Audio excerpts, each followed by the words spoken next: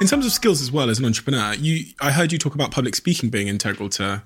You did public speaking at university. I did a lot of public speaking at university and a lot of debating. And the skill I think that's important is the ability to be able to persuade people of your ideas. Yeah. Not necessarily public speaking, but in every meeting that you go to, you need to be able to look people in the eye and convince them that your idea is right.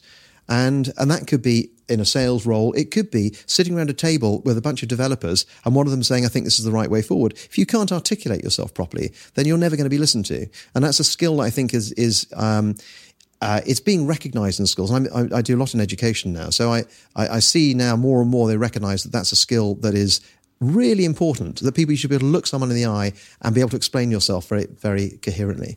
I tend to actually believe, I'd go one step further and think, I can't think of a more important skill in life and business than I refer to it as sales, because, and we think of sales, we think of trying to get cash out of someone else's pocket by giving them something. Yeah. But I think of it as like meet a girl in a nightclub, try and communicate your idea to your team, investors, employees, everyone you encounter, I think is to some degree, you're trying to sell something, and it's usually yourself. Yeah. But those that are, you think about how that compounds over 70 years of your life, being good or bad at that one skill. Yeah. Yeah. Will anything change the trajectory of your life more than being a good salesperson? And that comes, as you say, from being able to articulate yourself and speak and. Yeah, and just think coherently and put down a logical argument that people think, yes, okay, I get that, I understand it. How does one get better at that? I think a lot of that's practice. Yeah. And I think people make this sort of binary thing between public speaking, standing on a stage and speaking to a crowd of people, versus not doing anything at all. And actually in between, there's a whole load of stuff, which is working within a team and being able to, and that's where most people come up against it, is that they'll be sitting in a meeting with 4 or 5 other people and they've got something they want to say. And if they're too nervous about saying something, they just don't say anything at all, and then their ideas are never listened to. Yeah, and then they're devalued in that context. And similarly, it may not necessarily be spoken word. You've also got to be able to write well and convincingly. Then there's another side of it, which is the numeracy side, and I find that the most convincing thing is when I love a good spreadsheet, but when you can express ideas in numbers and you say, look, this is the model that works, and you can prove it in numbers. It's a very convincing thing, particularly for an investor. Yeah, you think, right, if we do this, this is the evidence we've got.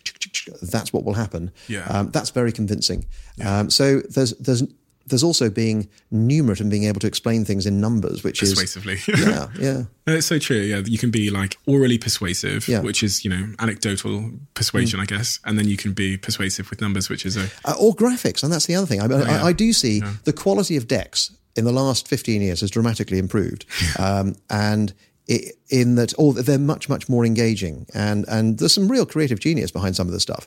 I mean, occasionally they don't talk about the numbers, which is quite important. So beautiful presentation, and big sort of, you go through this docs end, and it's all fantastic, looks lovely, beautiful graphics, and then you think you have kind of missed out the point about how you're going to make any money.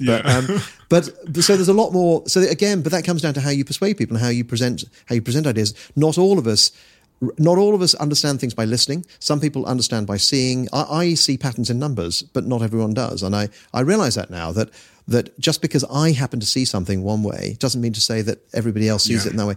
And you have to understand how people communicate. So on that point about, persuasion and communication, one of the most amazing things that happened to me inadvertently was, one of them's right here. I started doing a podcast. And the unintended consequence of me being forced to speak on stage because I was running around the world talking about marketing, and being forced to write out I do quotes on Instagram, write these quotes every single day at 7 p.m. on Instagram, and then I used to write this podcast. I used to just be on my own. Was that I was able to develop my ideas better. So if you ask me any question on marketing, I've already written it out. I've written an essay on it because I had to do a blog, because I had to run my personal brand. Or if you ask me something else about my life, I've already spent 1,000 hours talking on this podcast about it. I became I'd say 10x better at communicating, and the impact that had on my life was just profound. So my conclusive point here is I really think for young people that there are ways to force yourself to accelerate that learning.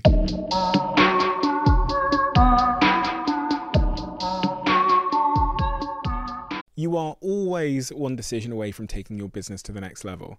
And a decision that's helped me to transform my business is moving over to NetSuite, who I'm excited to say are a sponsor of this podcast. If you don't know already, NetSuite is the #1 cloud financial system, bringing accounting, financial management, inventory, HR into one platform and one source of truth. It's reduced IT costs because it lives in the cloud, so you can access it from anywhere. And the cost of managing and running multiple systems because it's in one unified business management suite. My team and I don't have to worry about tasks being manual and clunky.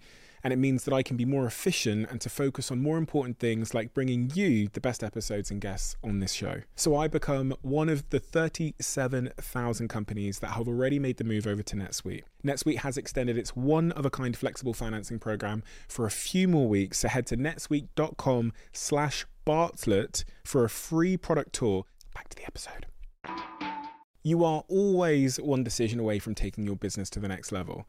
And a decision that's helped me to transform my business is moving over to NetSuite, who I'm excited to say are a sponsor of this podcast. If you don't know already, NetSuite is the #1 cloud financial system, bringing accounting, financial management, inventory, HR into one platform and one source of truth. It's reduced IT costs because it lives in the cloud, so you can access it from anywhere. And the cost of managing and running multiple systems because it's in one unified business management suite. My team and I don't have to worry about tasks being manual and clunky. And it means that I can be more efficient and to focus on more important things like bringing you the best episodes and guests on this show. So I become one of the 37,000 companies that have already made the move over to NetSuite. NetSuite has extended its one-of-a-kind flexible financing program for a few more weeks. So head to netsuite.com/Bartlett for a free product tour. Back to the episode.